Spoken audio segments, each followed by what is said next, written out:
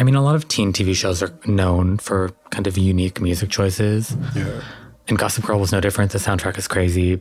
First season, episode 13, where Serena is spotted buying a pregnancy test. For Blair. Yeah, and because it's 2008, she's like shamed and publicly ridiculed and everyone finds out. And it's for some reason an issue to buy a pregnancy test. This is the song in that scene when she's like having her picture taken, snapped on a cell phone camera in the drugstore. And like a flip phone. On a flip phone. It's called Got My Number. It is full stop one of the best songs I've ever heard, okay? Period. That's on period. And here it is. Monologue and everything.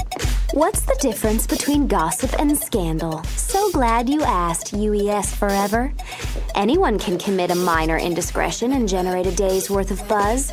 But in order for gossip to birth a true scandal, it requires the right person to be in the wrong place. And you smell back. And I'm just like a heart attack. It happened time and time again. Take one it girl on a pedestal, Which do you add recommend? a crowd eager to see her fall, and give them the means to knock her down.